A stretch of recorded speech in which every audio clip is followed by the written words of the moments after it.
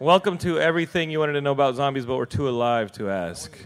I'm Jonathan London from Geekscape. I put this panel together because I love zombies. To my right is Gavin Hignight from FEARnet. Hey, everybody.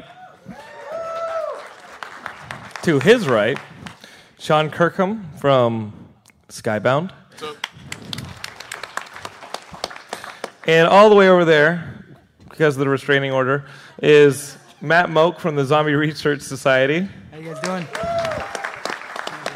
Who's one of the more interesting or scary people that I've met in the course of doing Geekscape and interviewing different people about geek culture. We're in the process of finishing a movie right now called Dock of the Dead. And I want you guys to remember that name because in March, Epix is going to put it out on their cable network. And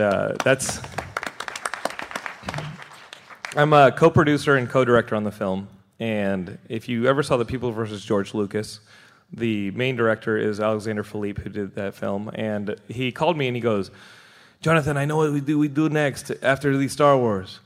We got to do zombies. And I was like, I don't know, man. Like, they're kind of played out. Da-da-da. Like, I don't know how long the popularity of zombies is going to last. And that's like about 2 years ago. And and I said, I just had somebody on Geekscape. Let me email him, because I know he's in L.A. shooting a movie, and let me email him, and if he'll come over to my house and shoot an interview, then we'll have him, and we can start making this movie. But I want the movie to only have, like, the best of the best. So I sent an email to Simon Pegg, and I said, will you come over to my house and do an interview? And he said, absolutely, which is, like, crazy. Like, he will never not talk about zombies. He loves it so much, and he's a very nice guy. So he came over and shot an interview, and from there we had Romero, and I finally just saw the rough cut of the movie Tuesday night, and it's got Bruce Campbell, Max Brooks, Robert Kirkman, who works with you, Shawn, and it is I feel bad if any of you guys were like, I think I'm going to do a zombie documentary, because we just kind of went scorched earth on it, and we got everybody, and I'm excited about it. So I've gone from kind of not interested in zombies, don't know if I want to make this movie, to zombies are amazing, and they're very dynamic, and they may be very real, which is why I bring somebody like Matt on. We did this panel at the very first Comikaze 2 years ago. And Matt, why don't you tell everybody about the Zombie Research Society and what you guys do over there? So Zombie Research Society, we've got a member right up here. Good to see you. Zombie Research Society is just a big club of zombie fans. We also have serious researchers, so our board is made up of experts in different fields. So George Romero is on our board of advisors, but also the co-director of education at Harvard Medical School is on our board, and a couple leading neuroscientists who've developed a 3D model of the zombie brain. So we don't make anything up. We don't say there was a zombie outbreak last week at a Walmart somewhere, but we say if a zombie were to show up at your front door, what would it actually look like, and how would it behave, and how do we survive, and what diseases are mutating out there in strange ways that could lead to a zombie sickness. So you guys take a very real approach to the possibility that this is going to happen. And that goes as far as science, but also socioeconomic makeup. Like, where would you want to be in a zombie apocalypse? And maybe that's where we really start, right? What was your first, and this goes for all panelists, what was your first exposure to zombies? And were you immediately into it? Or were you like me, somebody who was like, oh, that's cool, it's gruesome, but whatever. And it took a while to grow on you. And whoever wants to speak, let's do it, baby. I mean, I was always obsessed with zombies from when I was a little kid. So, I must have seen Night of the Living Dead at some point. You know, they played it on TV all the time. This is like pre-cable, or maybe if we had cable, it was like 4 channels rather than 3 channels, and you thought you were cool. But I used to think of zombies before I go to sleep at night, and in hopes of having a nightmare, because I thought it'd be like a free movie. You know, I was like, so yeah, I've always been obsessed. Yeah, I'd say very similar story for myself. I was very young and caught probably the second half. You know, you never catch Night of the Living Dead at the beginning the first time, right? Like, you turn on the TV late at night and there's this creepy black and white movie. But that was definitely the entry point for me, was as a kid, late at night, this old movie on TV, and I was just instantly fascinated with it. And I can't say why at that point I was, but it continued. Looking back, what would you attribute it to? Now that you're more familiar with the movie, or more familiar with the genre, like, looking back, what do you think it was about Night of the Living Dead that made you really appreciate either the film or the genre? I think for me, it seemed so, possible, so realistic. there's just something about that film that, I think the two things it always invokes is, wow, this could happen in some way, and what would I do? I think other horror genres, there's not necessarily a what would I do, but the zombie genre is definitely that's the one you insert yourself in. That's the one where you ask these questions, and maybe that's the reason we're all here. Mm-hmm. And Shawn, what was your first entry into the zombie whole experience? Seeing like these guys, Night of the Living Dead, midnight when you're 8 years old and you're trying to stay up with your pops and you're like, oh, I want to see this film, and then you have like nightmares for the next like 2 weeks in a row, and he's like, told you so. I'm like, sorry, Dad.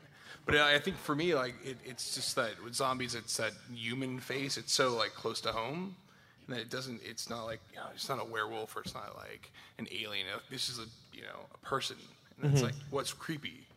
It scares the shit out of me. Yeah, and maybe someone you know. And I think in terms of that survival thing, you make a good point that it inherently is like, what would I do? Even when you watch The Walking Dead, you're like, oh, they're in this scenario, and like, what would I do in that scenario? Who would I be? And I think part of that is this is stolen from Max Brooks, who says what makes zombies so scary for him is that most other monsters, you have to go out of your way to get killed by them. Like, if you go to Transylvania and go to the creepy castle and like, oh my gosh, Dracula sucks your blood. Well, screw you. You went to, you like, don't go to friggin' Transylvania, I was out of the woods last night. I decided to walk through the graveyard and you fall in love with like the brooding werewolf who then ends up eats you. It's like, it's your bad. The guy was pasty and in your high school. Yeah, why did you date him? Yeah, exactly.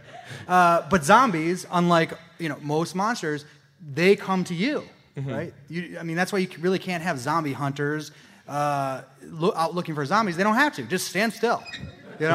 Zombies come to you. They'll come to your front door. And so it's sort of like, wow, they could come here. They could come to me, and what would I do? The other thing that I've picked up just in making the movie is the attitude that they are more so than the good-looking vampire, the good-looking werewolf, the sexy this. They're us. They're everybody. And it's like what Gavin just said. They're either the disenfranchised or, and we always hunger, right? We always have a need. Some of those monsters, like you said, I just want to be left alone. They came to me with pitchforks, right? The zombie has to do the same thing that we have to do. We still have to consume. And so, like the original Night of the Living Dead or Dawn of the Dead, which some people say is the best of the zombie film, you can talk about consumer culture. And even now you can talk about disenfranchisement and how zombies are the 99% versus the 1% living in the castle at the top of the mountain. They are extremely dynamic and representative of a lot of people, and that's why 2 years later, they're still popular. Is it going to last? Is this something that you guys see as continuing? Are they going to separate themselves from the vampire and the werewolf and become their own takeover of the horror genre? What do you guys see as the next 5 years of zombies, or 10 or 15? I think it's going to change. I think that if it's a genre that is going to continue, I don't think in 5 years it will. Because it's all about reinterpretation, right? Your interpretation of zombies, and I think that the Romero thing that makes it so timeless is that it's always a social commentary. Romero's films are about us first and a society, and monsters second. That's his thing. But then you take more modern stuff. It's like the Walking Dead model. That's more about us, but in a different way. It's just like you just turn it a little bit on the head, and it's different. So will it be back in 5 years or surviving? Probably. Will it be different? Probably. Where do you guys see it going? Shawn, you guys put out zombie content with Skybound as fast as anybody with both the comic books, the Walking Dead TV show, the Telltale games, which I think are incredible. Absolutely. How from the beginning of Walking Dead, how have you seen the zombie genre change? Have you? I think it's just it's definitely a lot more popular. Everyone's here to see more of it. They want more of it. They want to dress up and show their love for it. But I think it's like, I think it's going to keep chugging along. I don't think it's going to change too much, but we're going to see all sorts of iterations of the zombie idea, and whether it be super scientific side or it's going to be warm bodies where you fall in love. That's a good point. It's a good. Hot, dreamy zombies. Are we really going to see more of that? I don't think we're going to see a lot more of that, but there'll be a little more of that, in my opinion. I think zombies have sort of gone up and down in popularity over the last, since 1968, since they sort of, came on the scene. And so I think that now we're in a huge upswing. Zombies always seem to be more popular when times are bad. So, we're worried about, I can't find a job, or it's global warming, or it's, economic collapse, Greece is going to fold and we're all screwed, or whatever, If we're worried about those things, giant tsunami in Japan and nuclear fallout, that's perfect that's in the zombie wheelhouse. That's great, So if we're worried, if times are good, zombies kind of fade a little bit. But the thing that's different now, I think, than in the past is the internet. In 1985 or in the early 1980s, late 1970s up through the mid 1980s, when zombies kind of had this little spike, if I were some kid in Iowa who loved Dawn of the Dead, and it was like, oh my God, it was the best, and I saw any movie I could see, when it faded out in mid 80s, I was just a kid in Iowa going, I like zombies, and everyone else is like, you're a weirdo. Now I'm talking to the kid in Australia who's talking to the dude in San Diego, and so I don't think zombies will ever go away the way they have in the past. Yeah, true. And that's a good point. And how much of that do you think is also, this was always my theory with the last 15, 20 years, was being in places like when I was in New York during like 9/11, and I was experiencing the same thing in person that people around the globe were experiencing over the internet or in newspapers the following day. And we have more access in the last 15, 20 years of global disaster imagery that is than ever before. So these tsunamis, even though they take place around the world, they're immediately in our faces and immediately challenging us to think, what would I do? What would I do in this situation? It's the safe way to deal with something like that is a fictitious creature. Yeah. And we talked to somebody from the CDC and one of the governmental information agencies, and they've put out pamphlets. What is it? The pamphlet that they put out, and they use zombies as the Well, the first one they did was on their blog. So every year on the CDC's blog, they put out in May a disaster preparedness bulletin, and a couple years ago they did.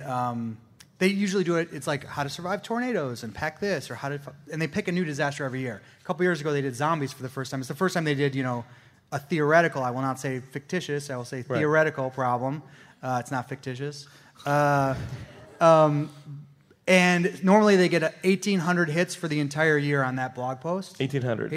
1,800 hits for here's how to survive a tornado. They did zombies. They got 25 million hits in 2 days. They crashed their servers. They were literally, I talked to researchers who were like, we couldn't send emails. We couldn't get in touch with people because we couldn't cure diseases. Nothing was working because everybody was on our website reading about zombies. And how genius is that? Yeah, because the same things that you would do to prepare for a zombie apocalypse are probably things that will help you in an earthquake. Why are people more willing to accept that theoretical disaster than an actual disaster? When you're telling them, oh my God, this is what you would do if there was this breakout in your community, or if there was a flood, why would they be more willing to accept zombies? What is your theory? It's a little more fun. Yeah. It's a little. it's because in the back of your head, this has never happened. So I'll go to the degree that I'm gonna I'm gonna have a hatchet in my house. Right. I'm gonna have a bunch of water. I'm gonna do this, and then it's an earthquake. I don't have time for that. It's easier to. To both points, it's the escapism, right? It's to the point about in hard times we turn to escapist fiction, but it's one that is just right along. Our reality, right? Or what could happen. So we're pretty prepared, is what you're saying. Because that's the one that we're prepared for. That's the one everybody was like, I'm reading this. I'm not going to read about if there's a tsunami. But they're like, zombies? Okay, what do I got to do? So you're saying, this would be over in a day, right? Matt, if zombies were to attack, this would be over in a day, right? Well, we definitely are more prepared than people in movies, that's for sure, right? You ever notice people in movies, they've never, no one in a zombie movie has ever seen a zombie movie. They're like, what's that? It's a walker. Martha got bitten on the ghoul. hand, So to that extent, we're definitely more prepared. But I think in a lot of ways, and The Walking Dead definitely, goes to this end of it. It's more. There are a lot of other concerns besides just the zombies, right? Mm-hmm. So they're all. It's not a video game. You know, it's not most video. It's not just like I'm gonna get a shotgun and blow a bunch of zombie heads off and like get high score. It's like, you know, you're gonna die of dehydration after you get cholera and have diarrhea to death. You know. When are they gonna do that episode? It's just everybody on toilets. That's a season finale. Are you digging all those holes for graves? It's like, no, these are outhouses. Set your DVR tonight, 9 o'clock. 9 o'clock tonight, guys. Let's watch that episode. Everybody gets the craps. Hey, man, run it up the chain and see what you can do, Shawn. Yeah. I'll make a call. Yeah. Let me text him right now. It's a story idea, right? I'm sure there's somewhere else you can work. Oh, come on, really? He's the guy who suggested it. I was going to say, speaking of technology too, you brought up, there's also the social aspect now that exists. You know, that kid in 1985 who loved Dawn of the Dead was lucky if one other guy in his high school or girl. He was really lucky if there was a girl that liked it, right? That was us, right? But now, not only can you connect online, but in person. Zombie walks are huge. FEARnet participates with the San Diego Zombie Walk every year, and let me tell you that that is a community. That is, we see everyone come together. Everyone. When do we see people like this? When do we see a 80-year-old man and a 3-year-old child in the same garb freaking people out? Right. So I think that technology has allowed also a community build around this genre that just was never possible. I mean, when I started getting into this stuff, it wasn't. I guarantee it. Why aren't there werewolf walks and mummy walks? Werewolf walk. It's going to start next year at Comikaze. I'm vampire walk. Definitely more of a run. Yeah, I'm going to start the Creature from the Black Lagoon walk. Or swim. It should be a swim. We all just kind of go swimming together. You imagine these kids in zombie walks are probably hooking up, getting to meet each other from the internet for the first time, and get them all in bathing suits. Yeah. Maybe. Yeah, because that's not scary. Hey, to each their own, brother. Don't judge. I was born looking like this. I got to conceal part of it in water. So, Matt, you deal with science. You deal with scientists, both on the board and as members of it. What's the reality of some of this stuff? Like, we can just start with virology. Is there stuff out there that could actually simulate or produce a zombie apocalypse? Yeah, well, I mean, the short answer is yes, in my opinion, yes. But if you, the first thing I would say is that if you look at sort of the new wave of zombies in literature and certainly in cinema, you've got what I would call the living zombie. So if you take it like 28 Days Later, right?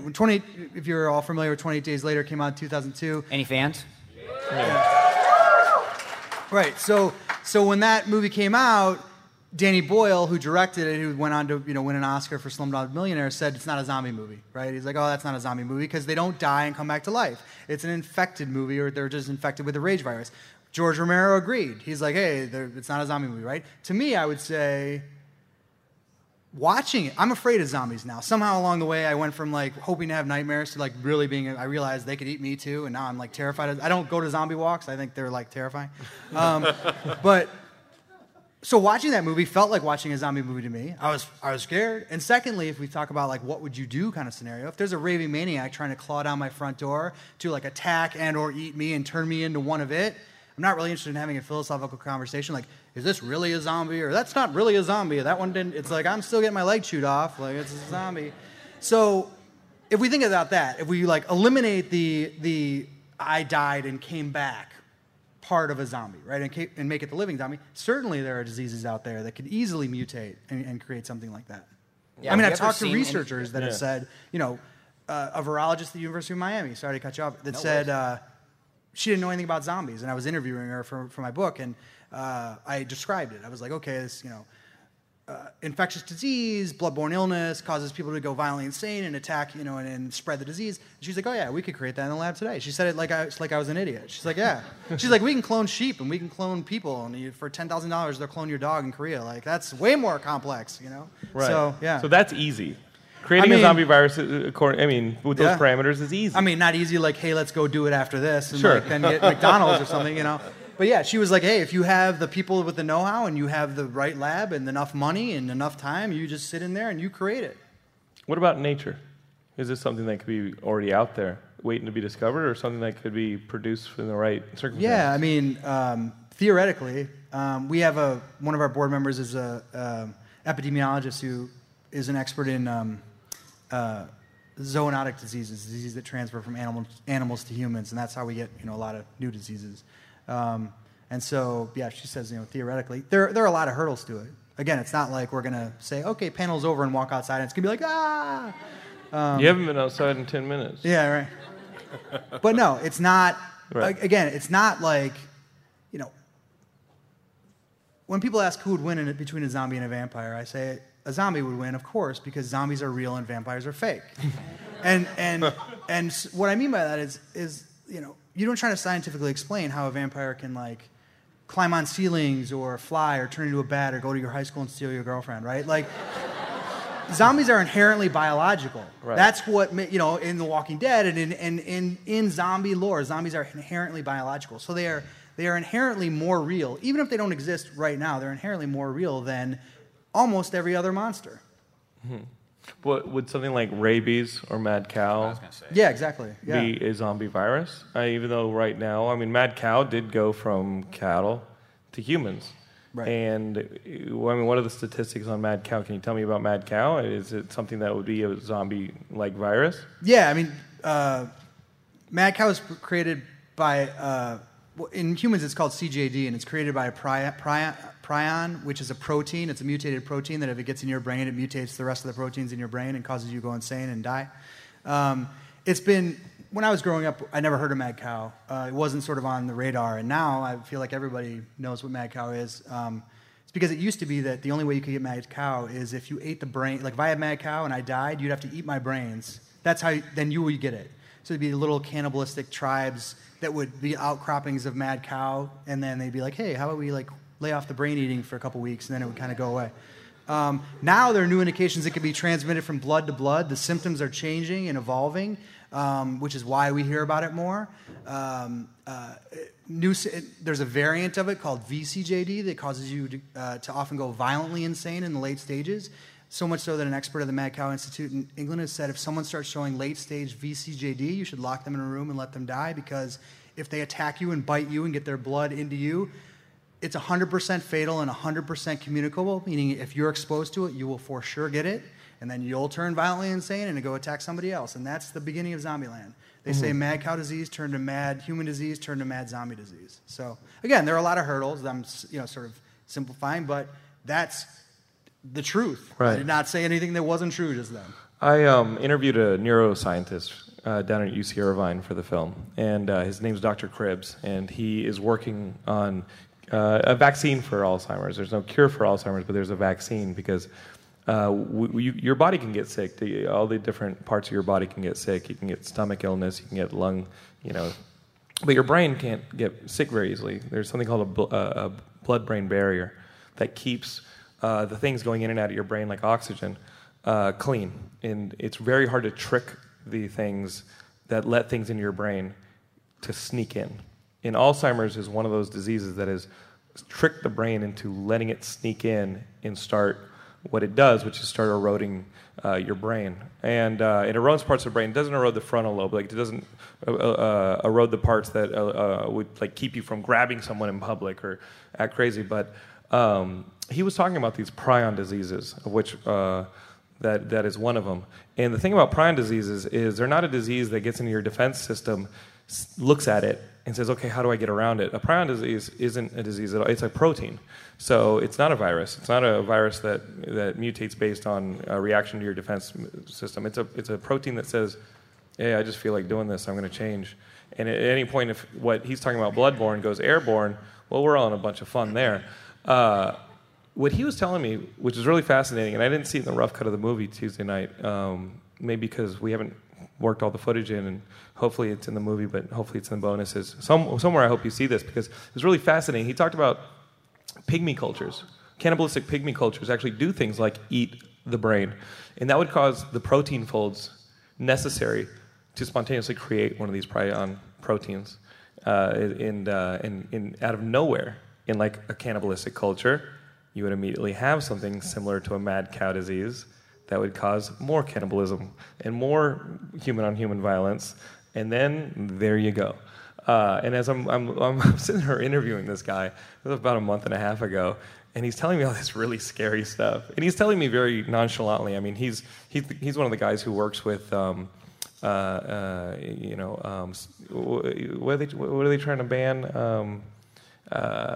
It's on the tip of my tongue. Bath salts? No, not bath salts, although we're going to get there. Trying to ban the stem cells. He works with stem cells. Thank you so much. He works with stem cells, and that's what he's trying to do to try and create this vaccine for Alzheimer's. He says you can create a vaccine that will stop create a blockage to keep these things from getting to your brain, and then you can cure yourself of these kind of proteins. But we haven't done it yet because we haven't figured it out for Alzheimer's. And as soon as we finished the interview, he goes, "We've been talking about brains for an hour. Do you want to see one?" Because he's got tons of human brains in like a fridge at UC Irvine, and he takes me back to this thing, and I'm looking at the camera like, keep rolling. Keep, like, even if I yak, keep it rolling, you know? And we go into this fridge, and just like it ain't anything, and keep in mind, he's been working on human brains for like 40 plus years. He pulls this jug out of this thing, out of this fridge. Jug? It was like a jug. And it was like, it was like cold. It still had frost on it from the fridge. He takes this like jug out, pops the top off of it, reaches in there with these gloves, and it's just like, hey, and he like puts it like as close as I am to you, Gavin. And I could like smell it. It had this like membrane on it, this mucus, and he's like, would you eat that? You know, and he's like poking around with it, like opening the folds and stuff. And I'm sitting here going, John, you're a documentarian. Be professional. Be professional. All I wanted to do was like puke on the brain, which I think was like a mid-90s rap rock song. You know what I mean? It's like a Power Man 2000 song. You know, but I was like, so that's what it is, face to face. It was intense, man. That's crazy. It was intense, and vampirism wouldn't be intense. Werewolves wouldn't be intense. Like, our body went through changes more in puberty than it would becoming a werewolf. You know what I mean? Like, could you imagine, like, puberty if it happened in a minute, how nasty it would be? Like, it would be worse than anything Michael J. Fox went through in that bathroom at Teen Wolf. We'd be like, you know, you'd start oozing out of your face. You'd have every pimple you'd have during your teenage years in, like, a minute. You'd look nasty. And that was, this is intense. This zombie stuff is intense. People are reacting to it in big ways. What has been the most intense, fandom or expression in the fan culture? Like, maybe tattoos or, you know, like the weird aspect of a zombie fan culture where you're like, man, this has really reached a critical mass and it's getting really weird. Like, what's the weirdest thing you saw? You're a FEARnet. What's the weirdest thing you've seen in the fandom? I would definitely say for me, when it became a 5K, that kind of blew my mind. Because to me, zombies were always what the guys who didn't want to work out stayed home and watched. And then all of a sudden, all the athletic people, you know, have gathered, they've put together this obstacle course, and they've hired all these people who are being zombies. And it really, I was like, okay, this is mainstream, like this. And I just participated in my first one. Oh, yeah? Did you get eaten? And I died hard, man, yeah. And I trained for it, too, and I was like, because you have to keep in mind, I was at the Night of the Living Dead 25th anniversary quite some time ago. I've been on this train for a long time, so I thought I was going to nail it. I was the zombies, they don't have anything on me, and I died fast and hard, man. Yeah, I would become food pretty quick. I don't want to spoil anything in the movie, but I did one of those, but I was wearing a hazmat suit because I cheated.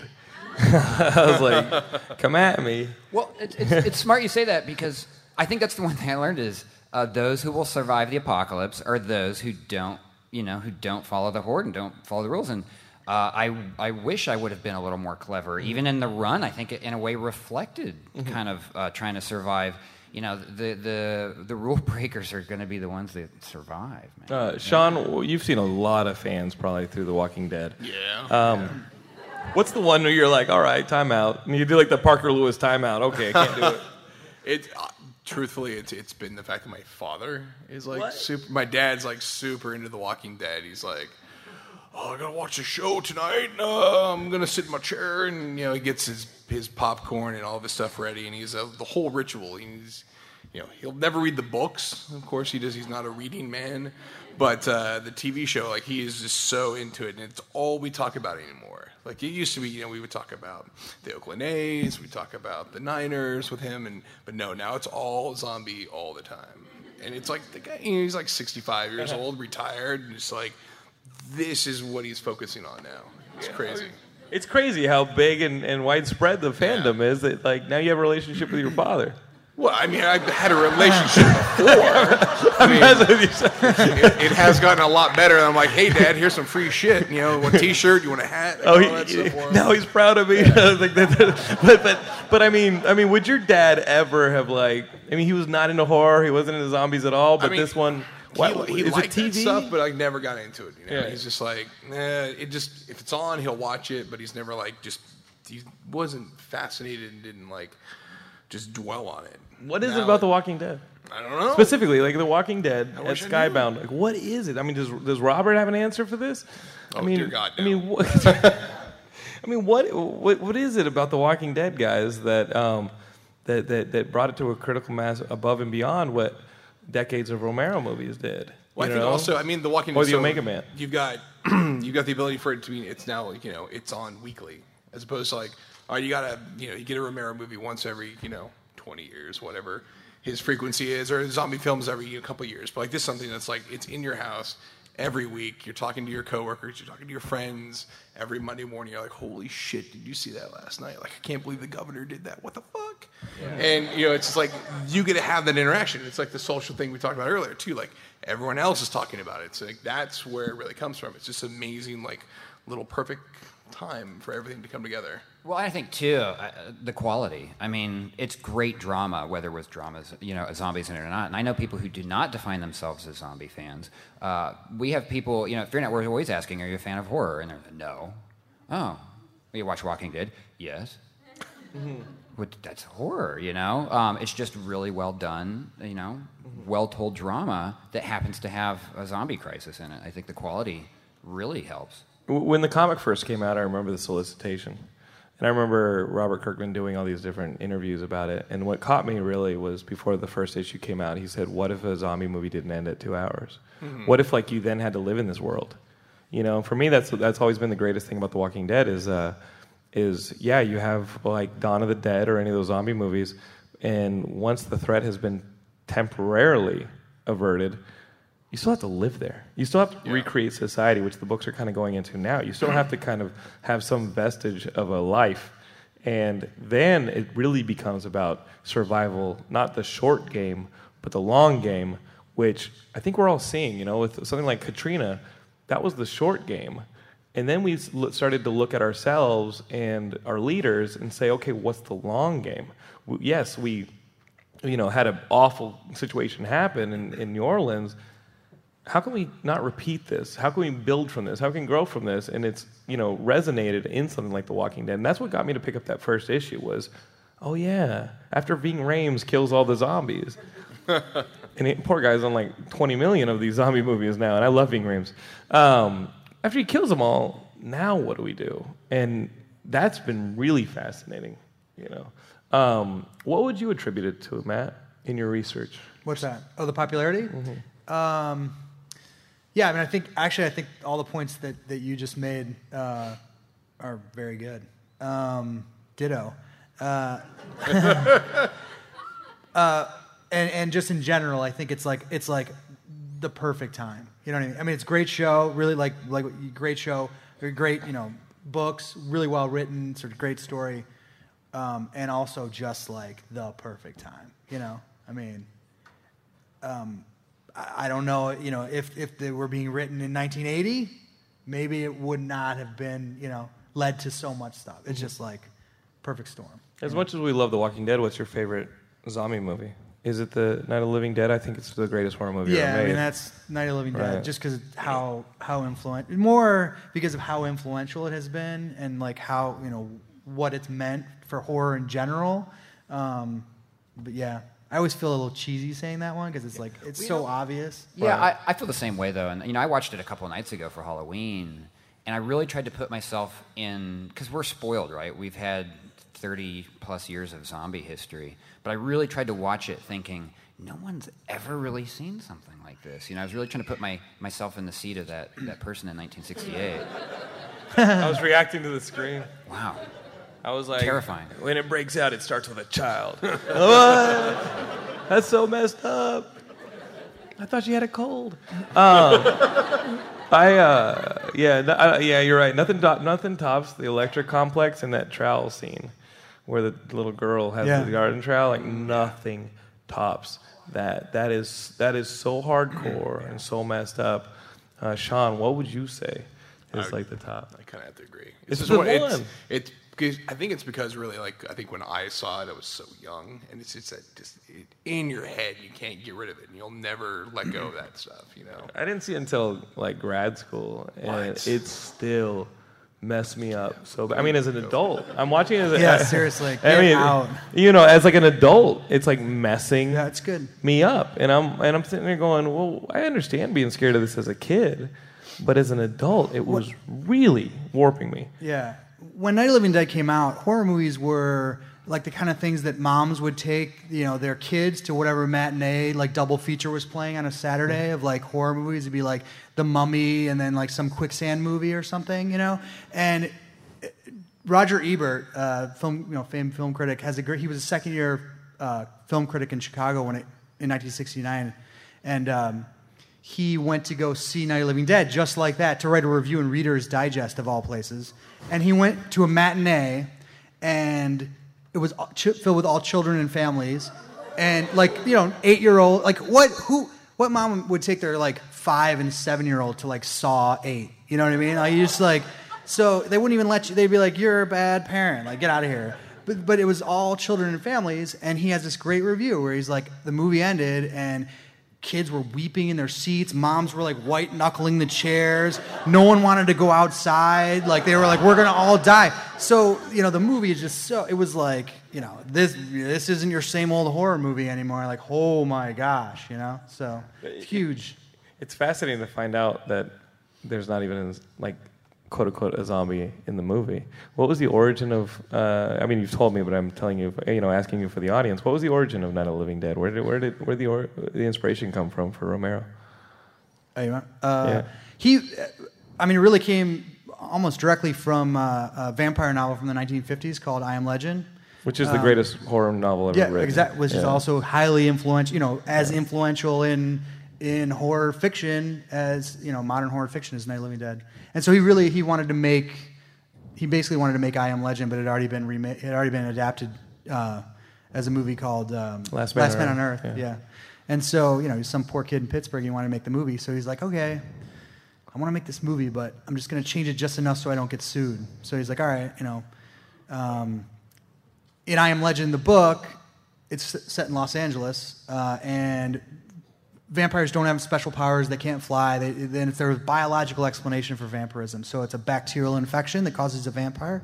And vampires are running around like hordes of vampires. They're trying to suck the blood of every last living person. So it kind of sounds like, what we think of as modern zombies. Mm-hmm. Well, I was going to say, too, and it also came down to budget for him, right? Yeah, oh, totally. He wanted to make his money back. And I think that's something that also keeps pulling in. I mean, how many here are horror fans? Okay, and how many here are making something or are interested in filmmaking or want to make your own horror projects?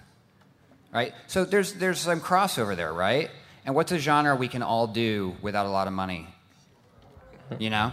And it was the same for Romero. I mean, he was very smart. He's like, yes, cheapest to make, statistically the most profitable by far of all the genres. In a zombie movie, you get 5 friends who want to walk around your backyard and limp with some fake blood on them, and you got a zombie movie, right? But he didn't introduce the brain eating then. He introduced the infection, and that's why zombies then were different than the Haitian voodoo zombies of just having a cursed servant or having somebody possessed and under your command. Yeah. He introduced the idea that if you get bit, you turn, and that was like the first time there. But it wasn't until like '85 when Return of the Living Dead that the brain thing was introduced, was it? And a lot of people confused that. It was so powerful too. Was that Dan O'Bannon's Return of the Living Dead? Return of the Living Dead, yeah. It's the first time they ate brains, yeah. That they ate brains, but you think that brains was maybe something that started in 1968. It's crazy that we thought that for so long, but it didn't really show up until 1985. What made it so prominent when Dan O'Bannon did in Return of the Living Dead? Maybe because it was so fun. Yeah. It was insane. Let me ask you something that is kind of fun, and we all do it as horror and zombie fans. What would you do in the case of a zombie apocalypse? Or do you have a zombie survival plan, Shawn? Because you know your dad does. Oh shit, yeah, he does, man. Like a gun locker and he's got the SUV and the trailer and all that shit. I've actually been collecting, and it's just because we get stuff that come through the office as like, oh, we should make one of these, and I've got like machetes and knives. And, like, People put that in the mail? I get all sorts of like survival gear, and so no one else in the office cares or wants it, so I actually take it all, and I've got this huge trunk like at home. Like it's in the kitchen, and actually you can pull it out from the drawer. It's like one of those big Tupperware tubs, but it's like literally it's like first aid kits and like knives and hatchets. Dude, you're so ready. I would. Come on, seriously, I'm going to be the fucking first one to die. But I'm going to go out trying at least. Right. And whoever stumbles across my dead body is going to be score. It's like, I just found a treasure chest. If we cook them, we have food. Yeah.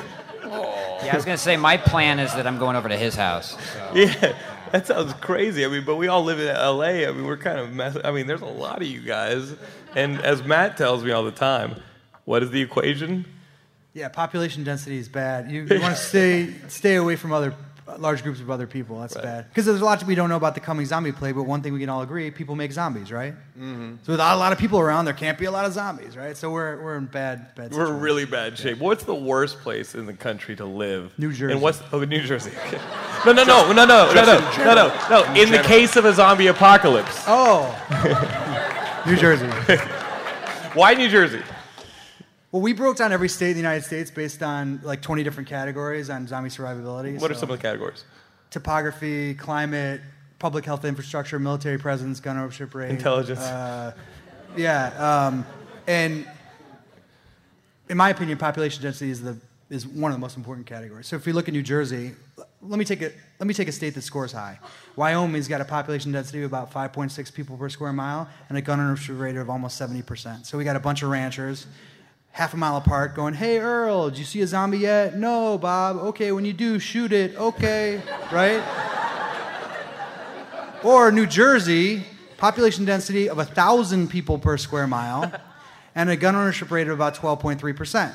So that's a bunch of people that, like, when the Starbucks goes down, they're like, ah, So the entire Northeast is totally screwed. Small states, high population density. If you need a good reason not to move to New York City, that is a great reason. But yet in World War Z, they successfully get out of Philadelphia at the beginning of the movie, only to then turn around and go to like Trenton or Jersey City to look for supplies. Yeah. They won. You know what I mean? Like at the beginning of World War Z, you have them in downtown Philadelphia. Here's my question right? with World War Z, the movie, though. Who's going to let one of those... It takes 10 seconds, right? They count. Brad Pitt's on that ledge. Seconds, right. He's like, I'm going to count to 10 to make sure that I don't... Who's going to let one of those dudes get on a plane? Right. How'd that thing get outside of Trenton? Right. Somebody went to Newark, New Jersey and was like, rah! And they're like, here's your ticket, sir. That infection would spread like 6 miles. That was one thing that he did tell me long ago was, a dog in your neighborhood gets rabies. It doesn't mean every dog in your neighborhood gets rabies because you can tell the dog has rabies. Right. A dog in A dog in Cleveland gets rabies, and like in London, they're like, "Oh my God, all our dogs have rabies." It's like, no, there's a dog in Cleveland that has rabies. Fucking shoot the dog. Don't let it on a plane. But if everybody's going, what if it broke out at a rave? I think there's a movie about that. Or an ICP show. Rave to the grave. But now I want to make a movie where it breaks down at the gathering of the Juggalos. And everybody kind of looks like they're zombied anyway. No, what if it breaks out at a zombie walk? That's my problem with zombie walks. Yeah. You can't tell the difference between someone dressed up like a zombie and a real zombie. Why would you want to go there? Doesn't make any sense. So Matt, I mean, having done all this research, what happens when somebody comes up to you and asks you, or tells you, or, because you're the expert, right? And you'll probably get this a lot, when somebody comes up to you at a convention or something and goes, I got the perfect plan for a zombie apocalypse. And maybe they tell you, like, we're going to get on a boat, we're going to go to the mountains, we're going to go to Costco, or, I mean, you hear all this. What is two questions. What's the craziest or dumbest idea you've ever heard? And what's your response to that?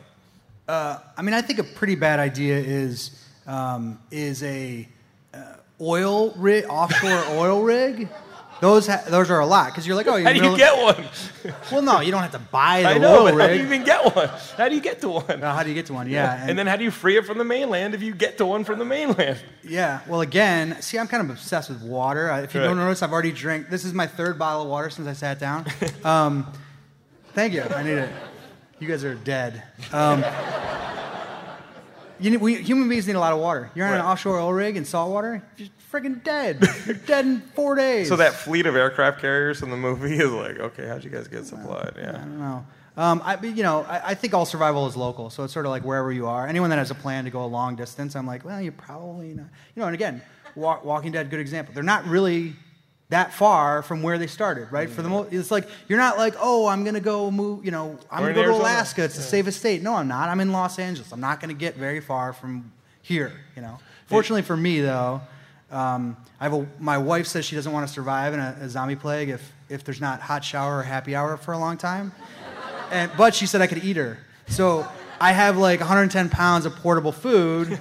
I don't even have to like prep. I'm like, yeah, so you have all your supplies. I just got a wife that I'm gonna eat. Yeah. So I'm good. You ever gone southbound on the 5 and seen that dude who makes survival shelters you see that sign? I interviewed that dude for the movie, and he makes these underground bunkers, and they're gamma radiation proof because he builds the entrances at a certain degree at which gamma radiation doesn't sink, et cetera, et cetera. He's got all these different things that go into making his bunkers. And I said, well, if the zombie apocalypse happened, would you be able to get to one of your bunkers? And he turned to me and goes, I make them in Texas. And I was like, the answer is no. He goes, no. He goes, no, I would be dead. I make them in Texas, and I make them all everywhere but Los Angeles. And I guess California, they don't actually let you make a bunker. They because they don't want to make another Waco situation. So actually making a bunker, you have to make a shelter, right? You have to make a survival shelter. But where do you find the land? Where do you? And again, how would you even make it? There's websites that I've been researching where people will sell you space in a survival shelter in Barstow, right? And it's space, meaning you just have a little part of a place with a bunch of strangers, and let's say you buy 2 tickets. So I need a ticket for me and my wife, and then my sisters and my parents are in town. I'm gonna say, so you can't come. So then all that food that everyone has that's supposed to last in this timeshare that's supposed to last 2 years, when everyone brings their neighbor and the nice lady next door and my grandma's in town, and all of a sudden your food lasts 2 weeks and no one's getting along because they're a bunch of strangers, and it's like. So Shawn's house is the best solution, is what you're telling me. Yeah, we're gonna step over. Shawn's house is only second to Shawn's dad's house, right? Dad's got it on lock. Dad's got it. We only have a few minutes left. I think we have 5-10 minutes left. But I wanted to open it up to questions from the audience. Is that microphone live in the middle of the room? Whoever's got a question, let's line up behind the microphone and ask away. I mean, we've got Matt and Shawn and Gavin. You want Speaking of that distance thing you were talking about they did this big article. People can step up. I'm just sort of filming. Yeah. Walk to the other. They did this article. I don't remember. It was in New York Times or somewhere a year or two ago. A guy in Belgium who was the ultimate survival guy, and he built this ultimate survival shelter that was in South Africa. Yeah. He lived in Belgium. And they were like, how are you going to get there? He's like, I don't know. I might get a boat or something. I'm like, it's going to be nice for the people who live in South Africa, right around that neighborhood. Yeah. But you just told me something great. We don't know if zombies are slow or fast or smart or dumb. We know humans are fast, humans are smart, and they've never built anything that other humans haven't figured out how to get into. Right. Right. All right, we're going to ask our Pokemon trainer at the mic. Is this Brock? Are you Brock? Yes, I am. Yeah, Brock. Nice. Got Ash and Misty over there. Hey, guys. Pika.